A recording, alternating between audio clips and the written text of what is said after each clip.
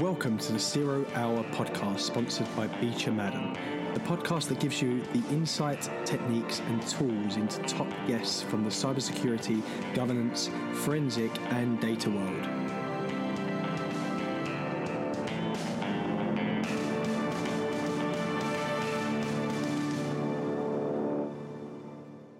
Welcome to the latest episode of the Zero Hour podcast, and your host today is Carla Reffold. Today we are joined by Naveen Vasudeva.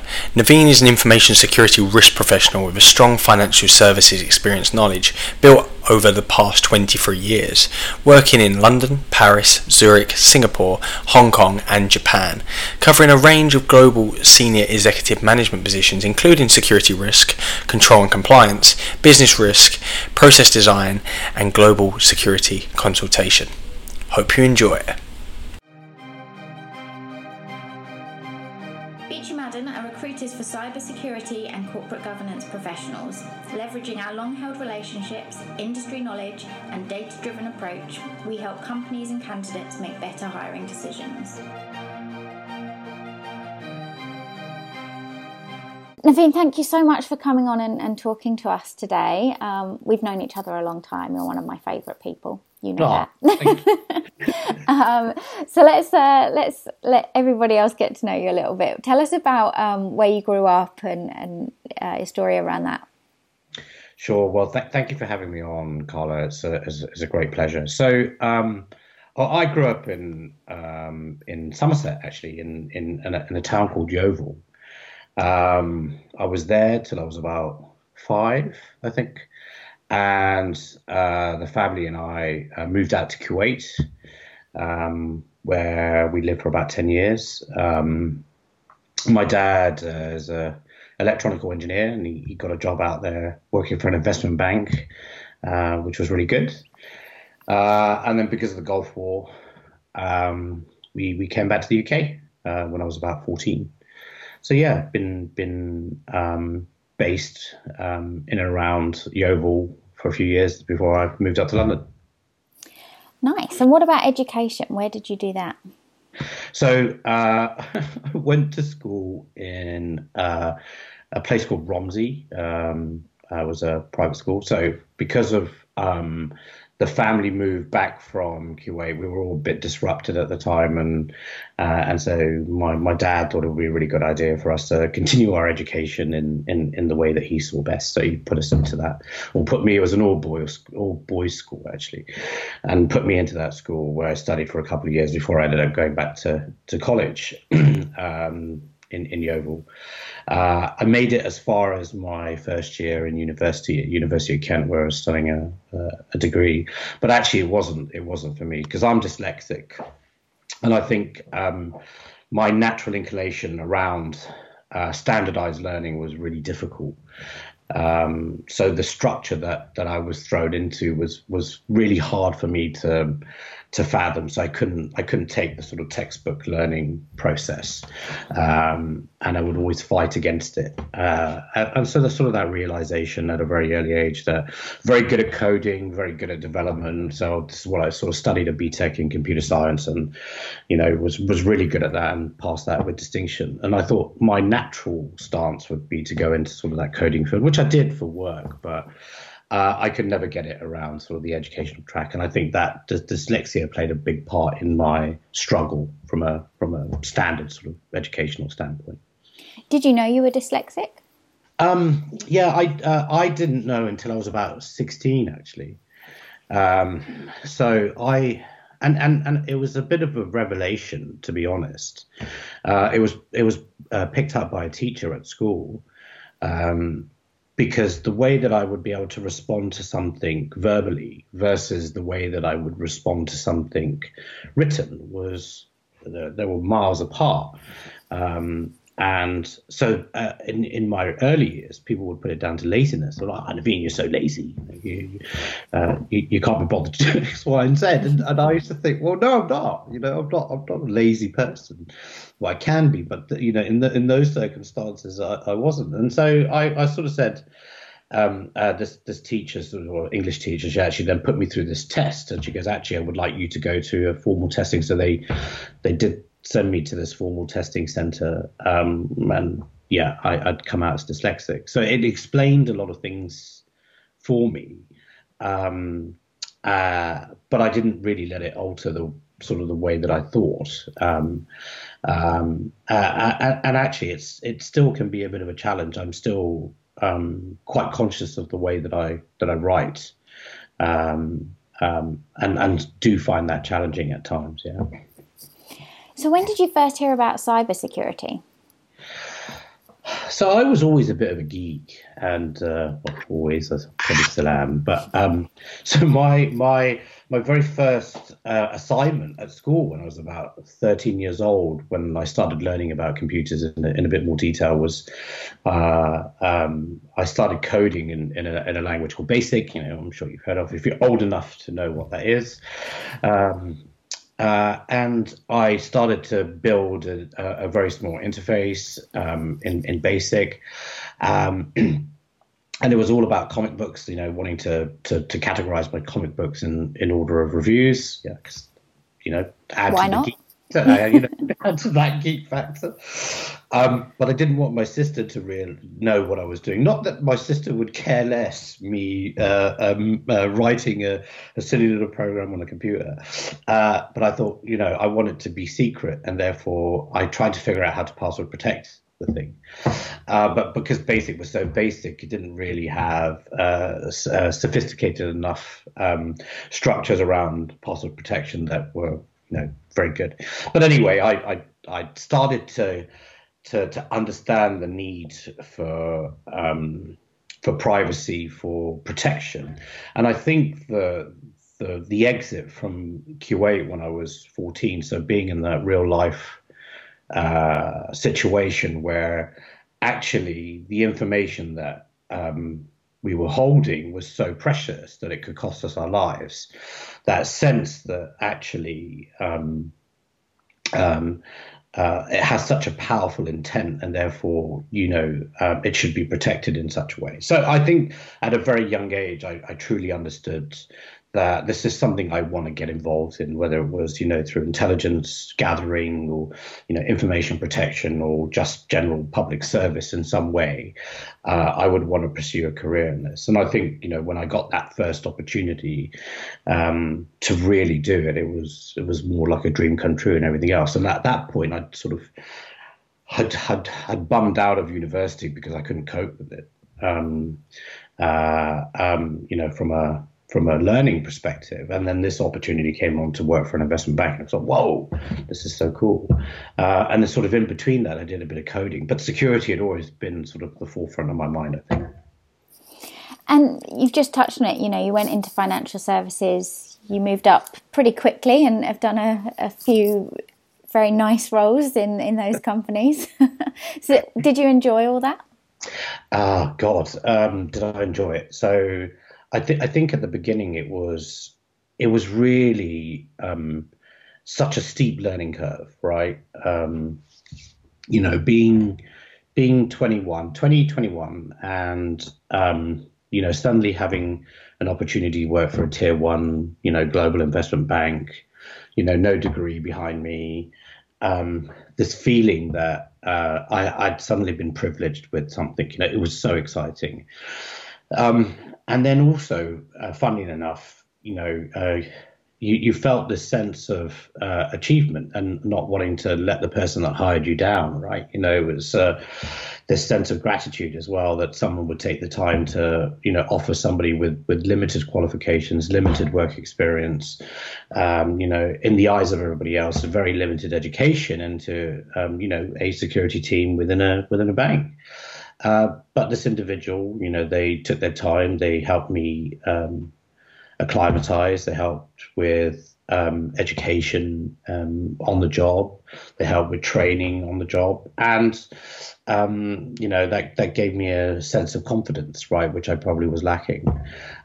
So there's nothing better than I suppose, in my eyes, an individual that's willing to invest time in you, and that's a lot of credit to those people that do that, and that's what made it exciting, because suddenly I felt I was armed with knowledge I didn't have before, and the way that I was taught it was actually probably the way that it was appropriate for me to digest it. So there's this sort of realization that I was very capable of doing something which I may have not known before. It's not all been great. So there's been elements of my career which have probably taken a turn, and I do think some of it's been quite challenging. I think, especially in financial services, the amount of pressure we put on ourselves is immense. There's this untold pressure I think we get a lot from the organization itself, to be quite readily available. Which can put a strain on your physical health. It can put a strain on your mental health. And back then, the sense of duty of care probably didn't really exist that it does today. So all the millennials and centennials that complain about their long hours, they need to check themselves, because actually, we and I'm sure you've experienced this, having worked, 14, 15, 16-hour days, with little recognition, with little credit, but it takes those leaders to recognize that, and it's been hit and miss in some organizations, right? And that goes down to organizational culture as well, and the way that people behave, which is also a challenge. Yeah. Well, this is what I really want to get into with you. So, the dark side of this CISO role. So, we did a bit of research tracking CISOs over the past year, and found that they're not moving from CISO role to CISO role and getting these exciting pay increases. If anything, they're leaving the industry. So only 20% of CISOs that changed jobs went into another CISO role. They're going into advisory roles, virtual CISO positions. Why are they doing that? I think, it's a really interesting statistic, number one, and number two, probably not that surprising. So I think there's a genuine misunderstanding as to what a CISO should and shouldn't do, and I think a lot of times organizations are designing a role around an organizational construct rather than a potential individual, right?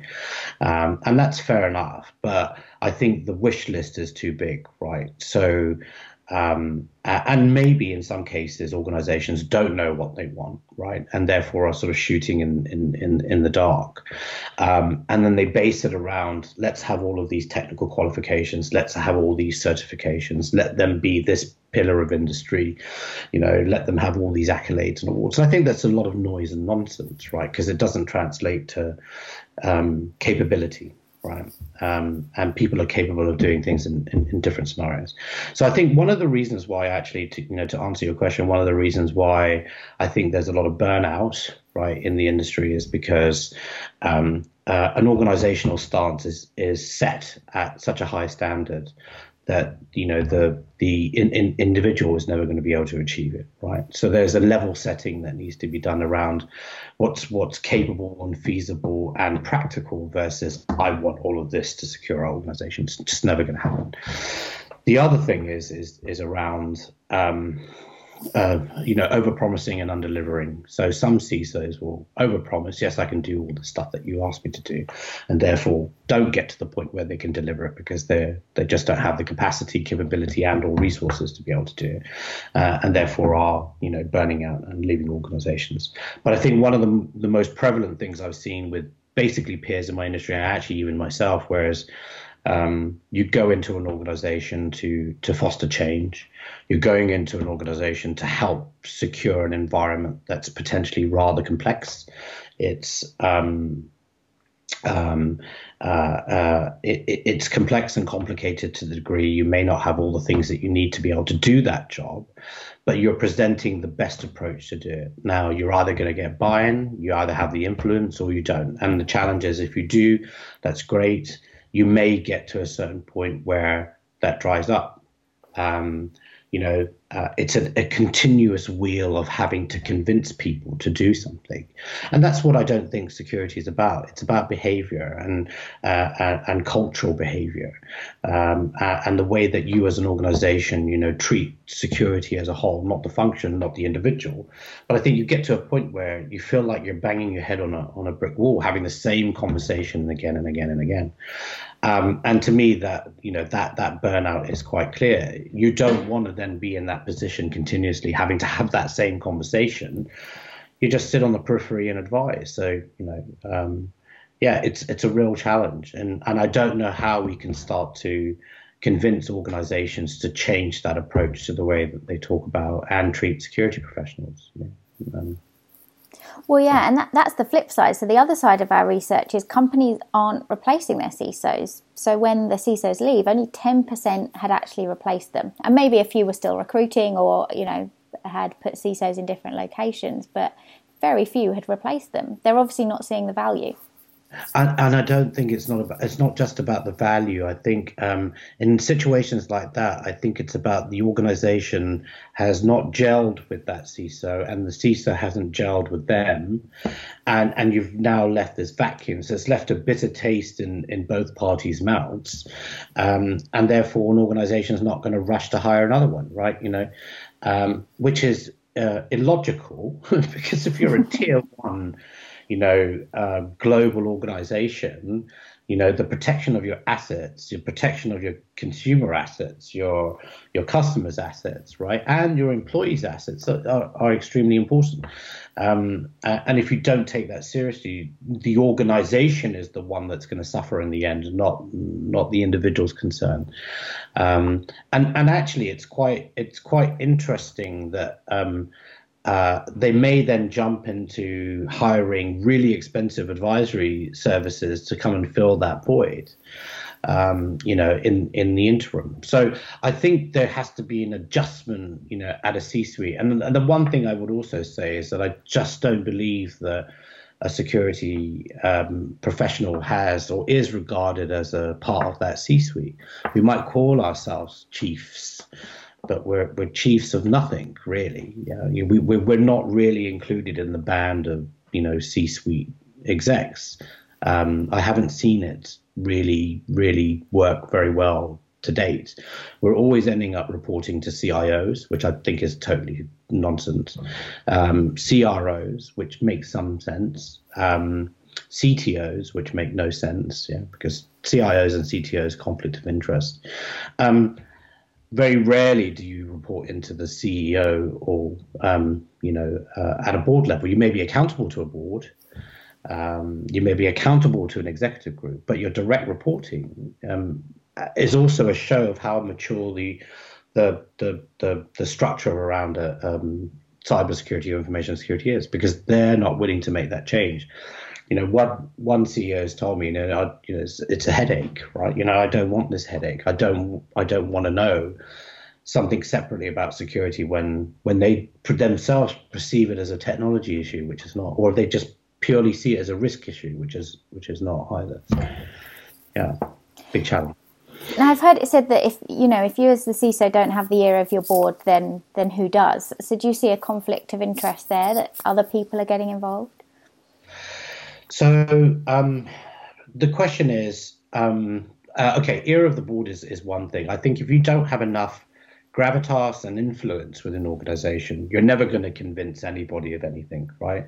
And I think it's a two-prong approach, right? It's good to have a buy-in from an executive board. And by the way, a board is not that interested in so much knowledge around cyber.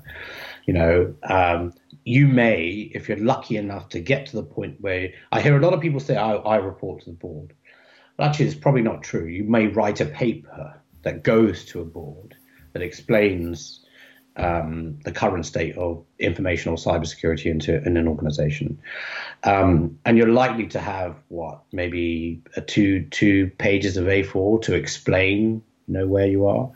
So I think you've got to contextualize everything. So if you're lucky enough to present to a board about your program of work, then make sure you're focusing on the right things, right? Because your job isn't to go and scaremonger.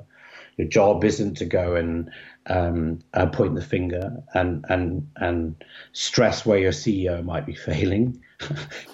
Definitely career limiting. Probably not a good idea to blame anyone, really. Actually, take the emotion out of it and just be factual, and be concise, and make sure you've got the confidence to follow through in what you're saying, right? So believe in it yourself, because if you don't, they won't.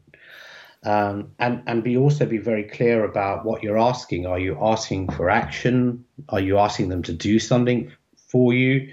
Are you asking them for money, right? So they can invest. Are you asking them for support? Be very concise about, what it is that you're doing.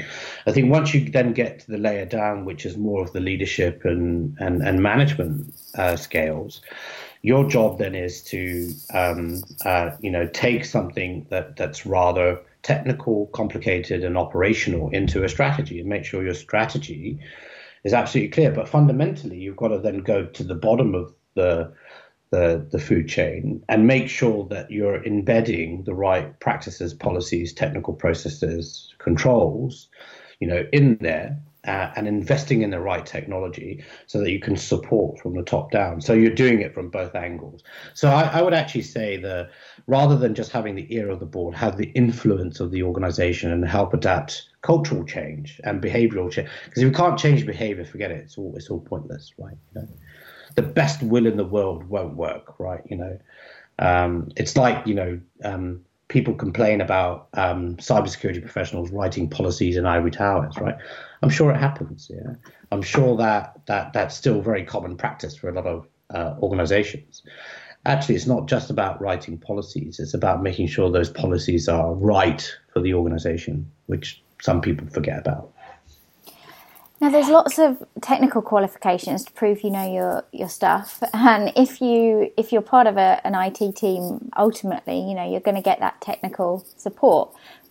But where can you go to get the support on these business skills, the influence, and how to present? So you're right. I think there are a lot of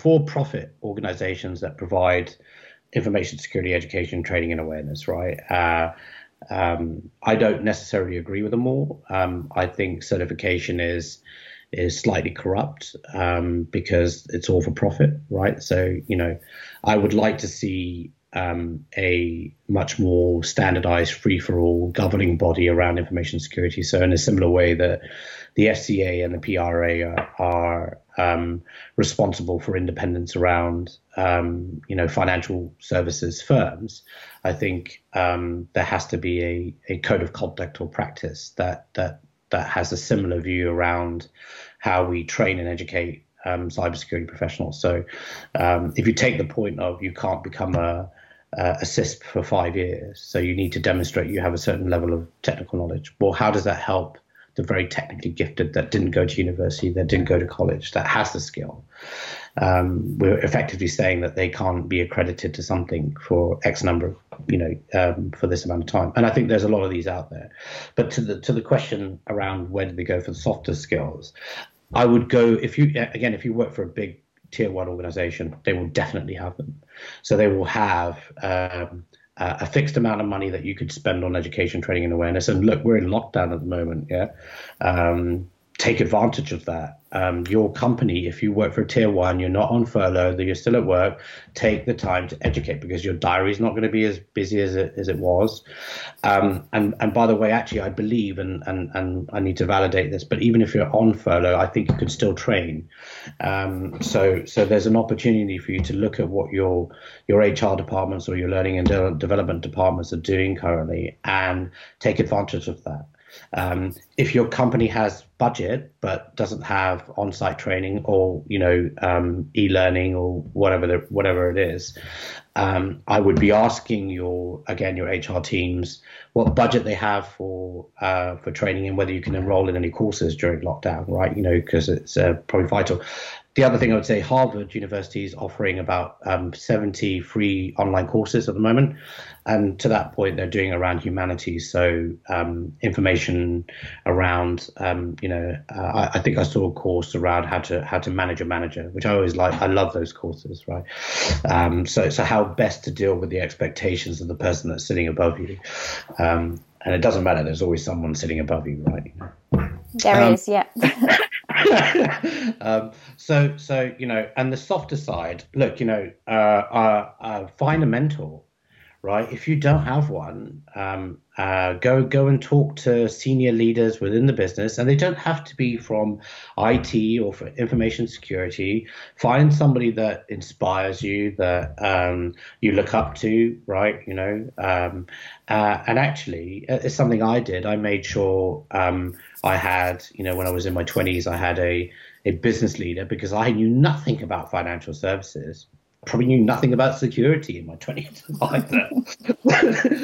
so I found somebody that sort of gave that sense that they knew what they were talking about and were willing to give me time. So yeah, find a mentor, and they don't need to be part of that business. Find a coach, and actually, the more people you connect with within an organization, the more you're going to learn about you as an individual and sort of the way that you can train and learn.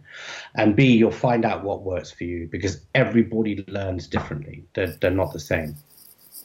Now, you run networking events, BRECSEC. Tell us a little bit about that, but also, what's the value of going to networking events, do you think? So BRECSEC actually started as a piss take. It was a bit of a joke. Without mentioning any names, there is an individual that runs a specific cybersecurity networking event on a monthly basis, and I found out that actually, when you're not part of the security community, as in you're not actively in a role, you're no longer welcome at that event. Right, okay. So when you're not global head of or chief of this or head of that, you suddenly became quite dispensable. And I thought, well, actually, that's just nonsense. You shouldn't be invited to events of seniority. And look, I know at the end of the day, that's all around budget, right? If you've got sign-off power, that particular organization is just looking for avenues to be able to sell, right? So they're not really in it for the network. They're in it for the bottom dollar. So I thought, actually, and me and a couple of others, we sat down and said, okay, what can we do to bring the community together? And we said, okay, we'll just do a meetup. But actually, that meetup turned into 150 people. We're like, whoa, this is just astonishing. And it was at the Green Man before they knocked it down, right, in central London, and built the Bloomberg building, which is standing there now. But it was really interesting just to see. And even in that very first meetup, we had people from banking, from pharma, from startups, fintechs, medical device companies. We had some of the big four. We even had I think a COO turn up, which was shocking. So it was really interesting. And what was even more shocking is that sort of everyone put in 20 quid, and we suddenly had 150 quid times 20. 20 times 150, which we were able to put behind the bar. So dyslexia, and it made me laugh about how self-funding that was, and how that turned into something really interesting. But the power of that network was also astonishing. Suddenly, all of these new connections. We had quite young people in cyber turn up, looking for what I was just talking about, actually mentorship, access that they've never had. Some in, it's like CISO Rockstar. Some of the guys were like, wow, I feel like a rock star, because suddenly, people want to listen to me and stuff. Actually, it's really interesting. And it broke down all these barriers that I thought that actually we should continue with that. So the value of inviting people from cross sections of industry, and not necessarily cyber, right, but just cross sections in general. inviting the senior leaders within cyber, inviting junior people, inviting up and coming people, but more importantly, inviting vendors and suppliers and recruitment agencies to it as well. Because what's the point in having a whole bunch of dudes sitting in a room talking about the same stuff? It provides no value. Me and 5 other CISOs, great. We're going to have a great conversation. All I'm going to do is hurt my liver by drinking a lot because I want to drown out that noise. So I actually, we actually thought, well, let's bring the community together. So the premise of Brexit now, it was a bit of a 3 years it's been running, and funny enough, we're still in the Brexit situation. But I suppose the power of it is being able to say to people that you're free to come regardless of what it is you do, what position you hold, what side of the sector you sit on. I don't really care. And also whether you're a supplier, vendor, or end user, what difference does it make? And what it did for us, actually, because we're not making any money out of this, is not for profit in any way. We had we were lucky enough to get some vendor support. Now we're actually going to hopefully try to do a virtual one, but I don't know whether it will work as well as the face-to-face stuff. But I think there's power in that face-to-face engagement and interaction as well. So yeah, once the world is returned to some normality, we'll definitely start that process up again. And I think for anyone that hasn't been, the events are really welcoming. And they are really diverse, not just in role, but, there's lots of women at the events, and everyone wants to help. And I think about our security community, people generally want to help each other. I totally agree. I think it's a really hard balance, and I've spoken to a lot of my colleagues in the industry, and my sisters work in cyber. One of them works in cyber. One of them, in financial services, and speaking to them about what's welcoming about bringing people to events. And the thing is, obviously we've got a code of conduct. We follow that in the right way. I think we have learned that providing safety and security, not for just women, but for men as well, having that sense of, actually, I do care about what happens to you if you come to these events. We won't tolerate any noise and nonsense. And what we found is actually the conversation is light, it's fun, it's enjoyable.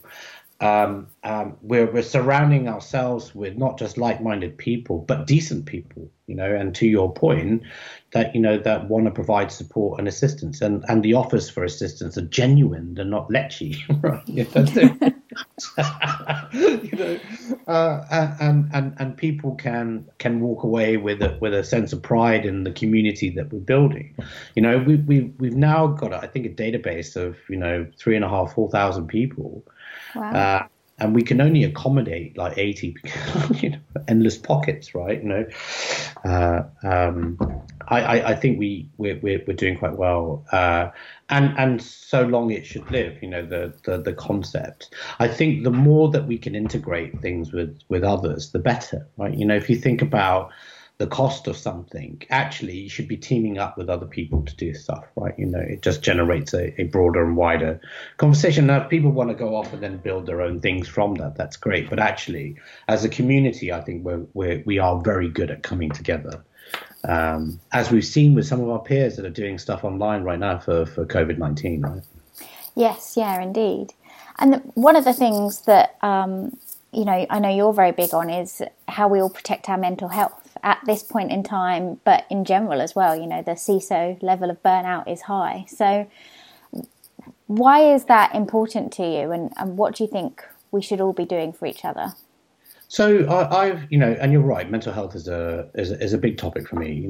I've suffered from mental health issues, anxiety being one, really big for me. PTSD, another, and that was mainly from being in that sort of active war zone and having to experience things as a child that no child should ever see, no child should ever go through. and it's always there in the back of my mind. So I have a lot of anxiety around noise and tight spaces and things like that. And when it gets too much, I can get very flustered and feel very ill. And my mechanism of coping is talking about it, is expressing it, is letting it out, right? But also, I've had periods of depression, especially when I was, going through relationship issues, and I think a lot of people suffer from that. But that took a real strain, both physically, mentally. It can drive you to do things that you, as a rational person, wouldn't normally do. You can overindulge in things that you shouldn't, and I was definitely on a downward spiral at one point in my life. So I think it's really, because I used to bottle all this stuff up, never really talk about it, never express myself, and especially men, hard cases at the most of times, and they feel a sense of shame and embarrassment and failing. It's all of that alpha nonsense, right? That gets in the way of them helping themselves. Asian men in general don't talk about it at all because of the stigmas that are attached to family and cultural ties, right? So it becomes really complicated. But what helped me through that and all of that is having a good network of people around me, having good friends, having a solid, family structure. Now, look, not all people have that, right? Some people may just have their work colleagues that they consider part of their family, or maybe some people don't have anybody, and therefore talking about it is difficult. So having access to mental health resources is extremely important, whether they're at work. I worry now that because of what's going on in the world, that this has been sort of sidelined. So people actively that have mental health issues, anxiety, depression, are not looking after themselves very well. I think there could be added pressure, people working from home, where they're not used to being exposed to the same people constantly, 24 hours a day, is generating its own stress. Having to suddenly because my sister's a single parent, so me, Uncle Nav, right? I'm normally not as much. So suddenly, I'm looking after a 2-year-old, right? And I don't, as I don't have kids yet. So it's like, well, this is a new experience. So it's not adding to it, but it's definitely it's having the reverse effect. Suddenly I've now started to appreciate my niece a lot more because I see her a lot more. So, to the other point you're making about burnout, I think CISOs are burning out because they don't look after their physical health. They don't look after their mental health. I can attest from, certain things you feel so passionately about, right? Professionally, you feel you don't want your reputation to be damaged in the way that you deliver. And you can take things seriously, very personally. And if things don't pan out, you're down to the pub, you're drinking, you're spiraling, right? You're going to go down a really bad route. So look, my advice is, if you feel that you're stuck, look, hey, just talk to me, DM me. I'm happy to have a conversation, right? But also, I did a Cyber Talks last week with Dr. Nicola Tweedy. She gave some really good tips on mental health issues. She gave some great tips on public access to mental health in the UK, and those services are actually currently being performed. So if you're really stuck, I would say pick up the phone, talk to your GP. It's the best advice I can give you. But hey, look at the resources you've got available at work as well, because they'll be able to help you too. Do you feel like once we come out of this pandemic, or at least out of some of the lockdown measures, do you think we'll see a positive shift on how mental health is dealt with? I hope so. I think there's got to be an adjustment on a couple of scales, right? The adjustment number one is the realization that people can work from home. There are a lot of organizations that have used that as an excuse not to employ people. So I hope that actually it would open up a market space for, challenged or disabled individuals that have always been left in the background potentially because organizations couldn't accommodate people coming into the office if they were in a wheelchair or had other, physical disabilities that prevented, access for health and safety issues. That's all nonsense, right? You can, provide a mechanism to work from home, and the speed in which people have done it, technically, is again not that complicated. So I hope it opens up avenues for people. I'm worried that organizations, though, will want rapid, change back to normal. And that is a concern, is the rush back to normality. And I think that normality equation has shifted. So I really hope, to your point, there is a positive spin on everything. And I think we as a human race are going to have to adjust the way that we think and live, right? If you think about, it's awful. Everything that's going on at the moment is awful. The loss of life is awful. And we should never diminish that, right? In any way, shape or form. But there are some silver points to the social distancing, the behavioral change, the way that we speak to one another, the way that actually neighbors are actually talking to one another. They may have not done before. The impact on the planet, right? There's so many things that are better.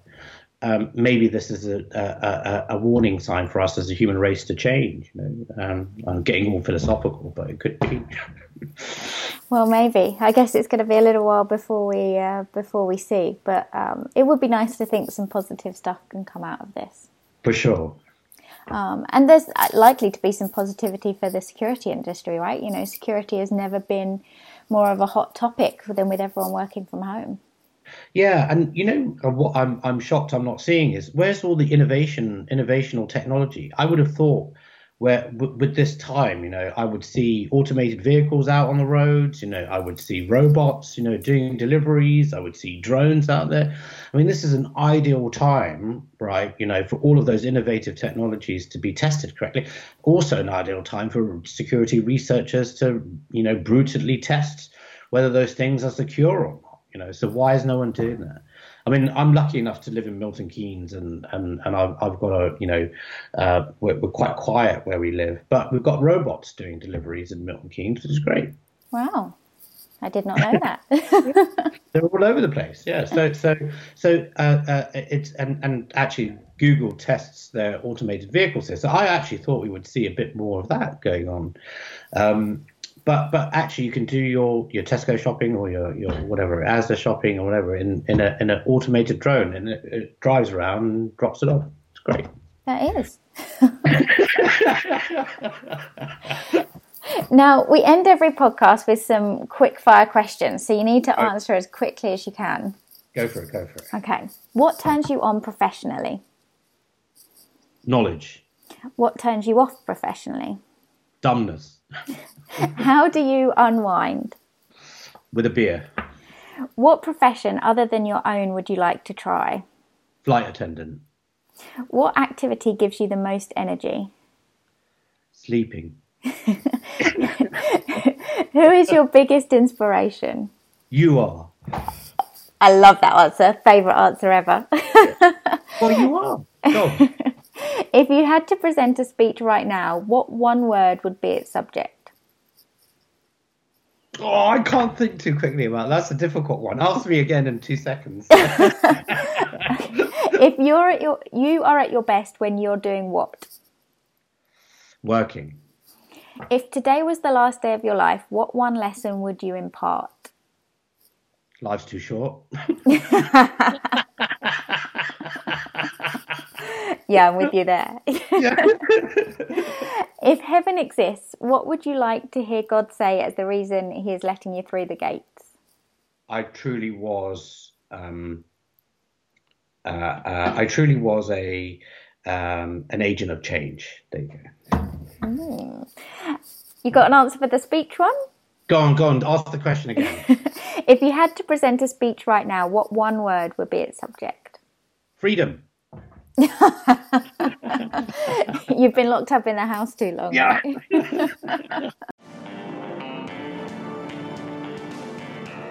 Thank you for listening to today's episode. For the latest episodes, please subscribe, and for future conversations, reach out on Twitter and LinkedIn.